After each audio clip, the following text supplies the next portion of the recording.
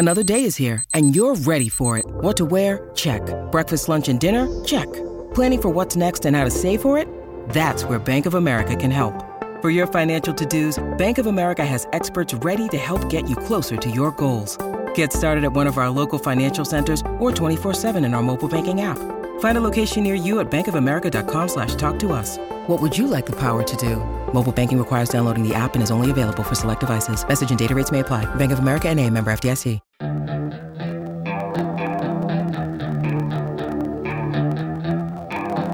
Inside Sports with Reed Wilkins is brought to you by James H. Brown and Associates, Alberta Injury Lawyers, the heavy hitters of injury law. Nirvana, one of my favorites. Great band. Yep, absolutely. 7:33, Dave Campbell in for Reed Wilkins on 6:30 CHED Inside Sports. Clean up today's show here, 1/2 hour to go, and then back tomorrow for a full show. Reed will be back on Monday. And after throwing that pick six that gave the Alouettes the 7-0 lead, Zach Collaros has come to life. He's thrown a second touchdown pass to Dalton Schoen, 22 yards. This was after David Cote of the Montreal Alouettes gave the Alouettes a brief 10-7 lead.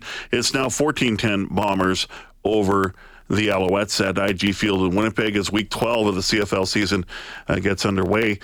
Tonight, Elks in action on Sunday. We'll talk more about them here in a moment as they face the Ottawa Redblacks. 3:30 countdown to kickoff. Brendan Escott and Blake Dermott, and then Morley Scott, myself, will be joined by David Bowles, who will be on the Elks sideline at 5 o'clock here on 6:30 CHED. Elks looking for their second consecutive win. First time they would achieve that, if that happens, since the 2021 season when they won on Labor Day. And it would also break a certain home losing streak, which would be great. Jay's not doing so well. Top of the sixth, they had a 2-0 lead. They've allowed 5 consecutive runs, so they're down 5-2. Jay's currently 1 game back of the Seattle Mariners for the final wildcard spot in the American League. And we'll talk more about this later in this half hour.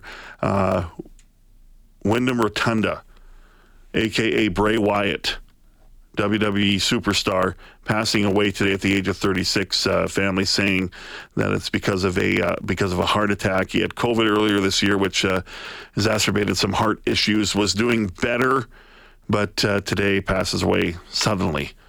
And the WWE is already getting to work and rolling up their sleeves in ways they can take care of the family. So really, really sad day today in the world of pro wrestling. Of course, yesterday we talked about the passing of Terry Funk at the age of 79.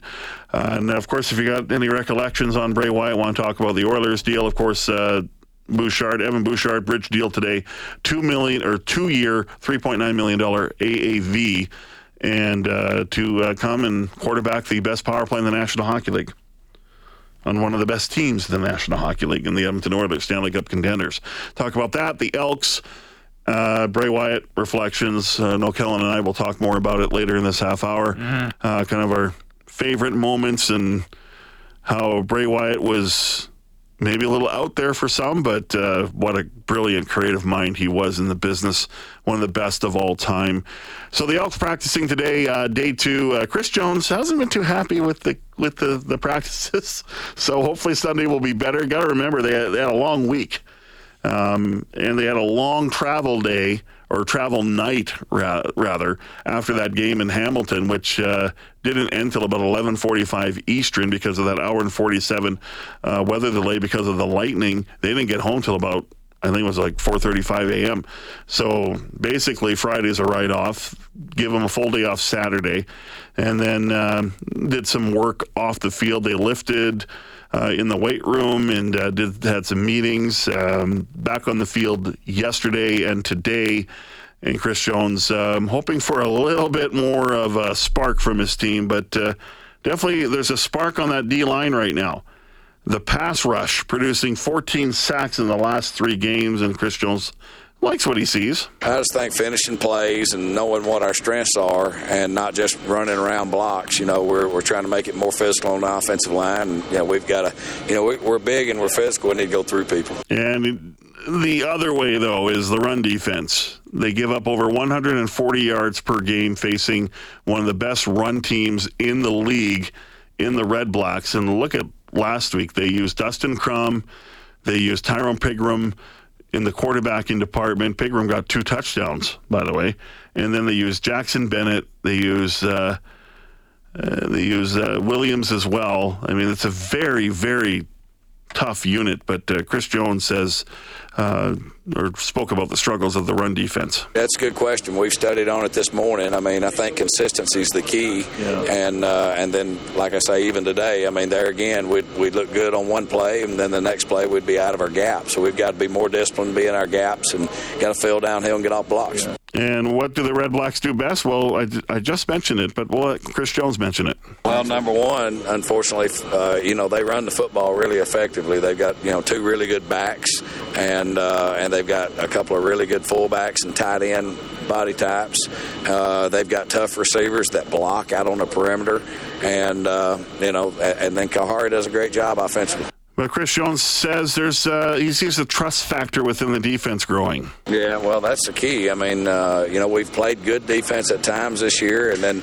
all of a sudden we'll give up a play because, we either don't have a zone defended, or we don't have a man covered, or we don't have a gap covered. And, the great defensive teams, they don't do that kind of thing. They communicate, they get the strength call, they do all the things necessary to play great defense, and that's kind of where we're hoping to be. And a concern with A.C. Leonard, obviously, foot injury. He left practice early, seemed pretty upset about it, but he's been dealing with something to that ilk all season and has been able to play. The recent improvement of the offensive line. Last 2 weeks on Pro Football Focus, they've been the number 1 rated O-line after being, they've been number 9 all year on PFF. This week, they actually leapfrogged the Ottawa Red Blacks into number 8.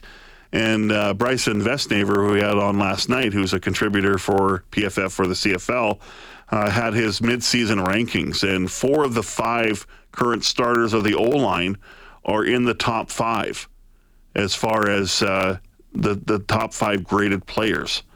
The best grade is Martez Ivey, the left tackle. Second is right tackle Brett Boyko.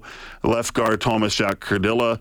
Right guard. Left guard is David Foucault. The only one not on there is Mark Corday, the center, who had a good start to the season, hasn't been as good lately, but that group has played better, and here's Chris Jones on what he's seeing.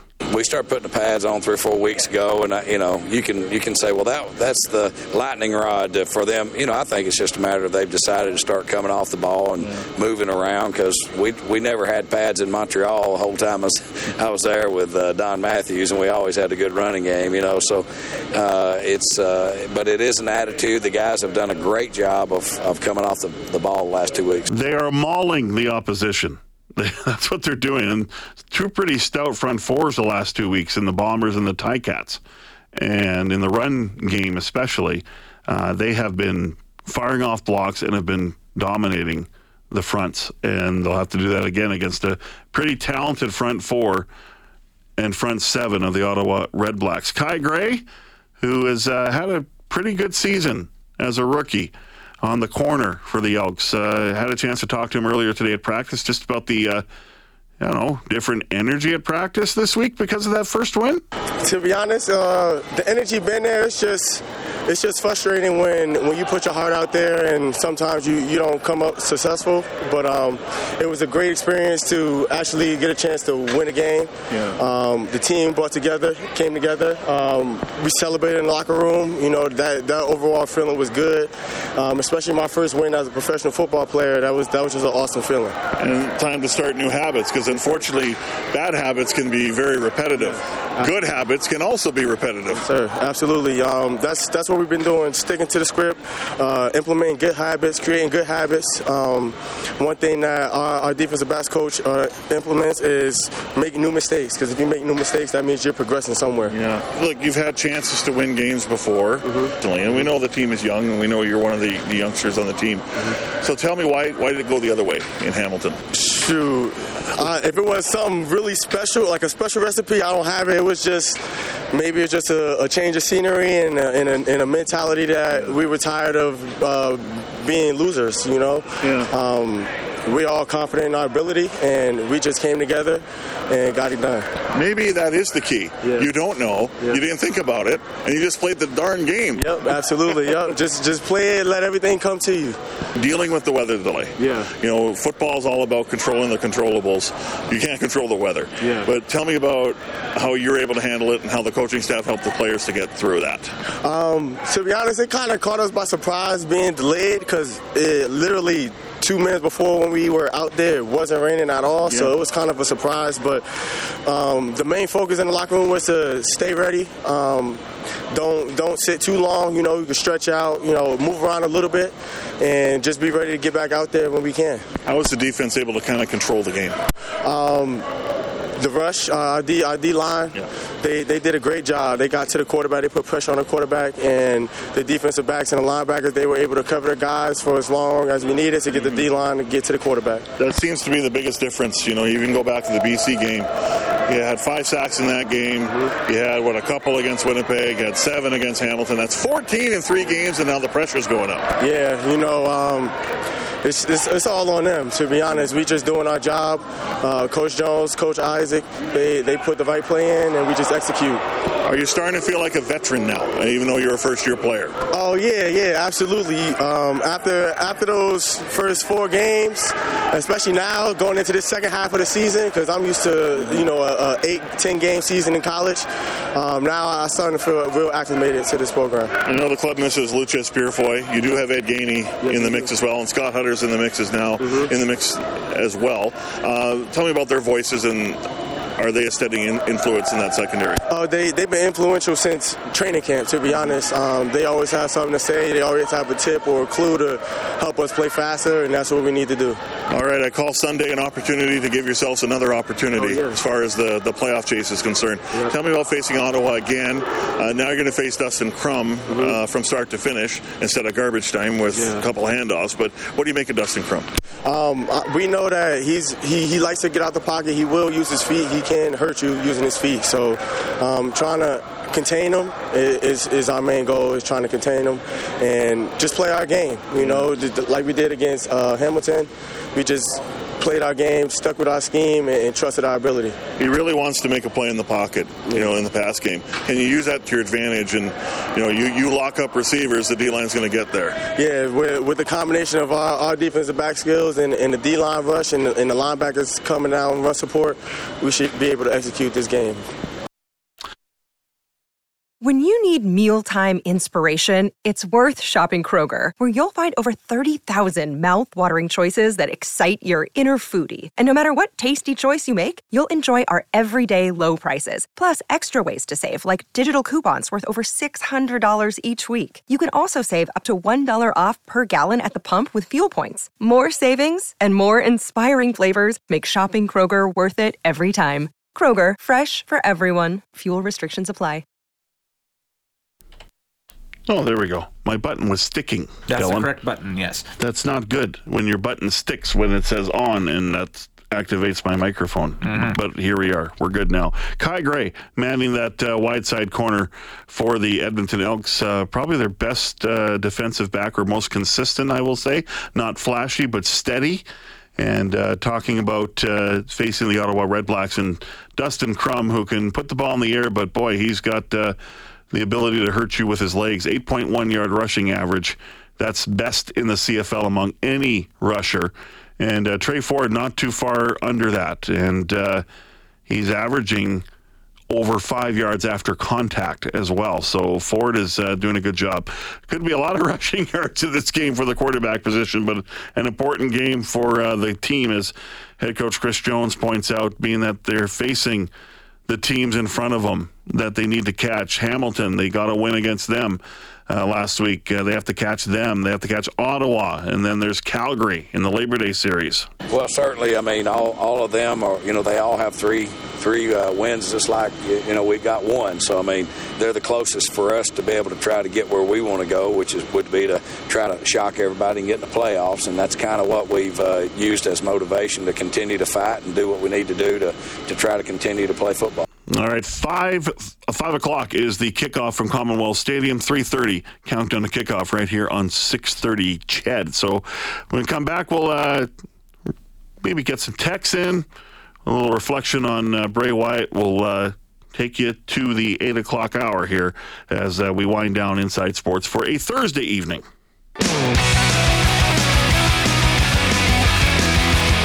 Inside Sports with Reed Wilkins is brought to you by James H. Brown and Associates, Alberta's precedent-setting injury lawyers. What are we done with? I should mention as well, the CFL announced their fines for the week, and this one, when I saw it, made me shake my head and bristle. Javine Elliott of the Hamilton Tiger Cats, he's one of their halfbacks, I believe, was fined by the CFL for a high hit on Elks receiver Dylan Mitchell. The play that Chris Jones challenged, it was the 3rd and 5, the very first drive of the second half, when Dylan Mitchell didn't hang on to the football. And Chris Jones challenged for pass interference, I think hoping that maybe the command center would notice the headshot. It was ignored. The Elks turned the ball over. And if the call was made, the ball would have been 15 yards up, and then it would have been a first down. Maybe it wasn't PI, but it was definitely a headshot. So, anyway, there it is. I kind of bristled at that. 780-496-0063. Still 14-10, Winnipeg leading Montreal late stages in the second half. And the Jays, they get a run in 5-3 now in the 6th inning against the Baltimore Orioles. Jays 1 game back of the final wildcard spot in the American League, held by the Seattle Mariners. 780-496-0063. Kellen, do we have any texts?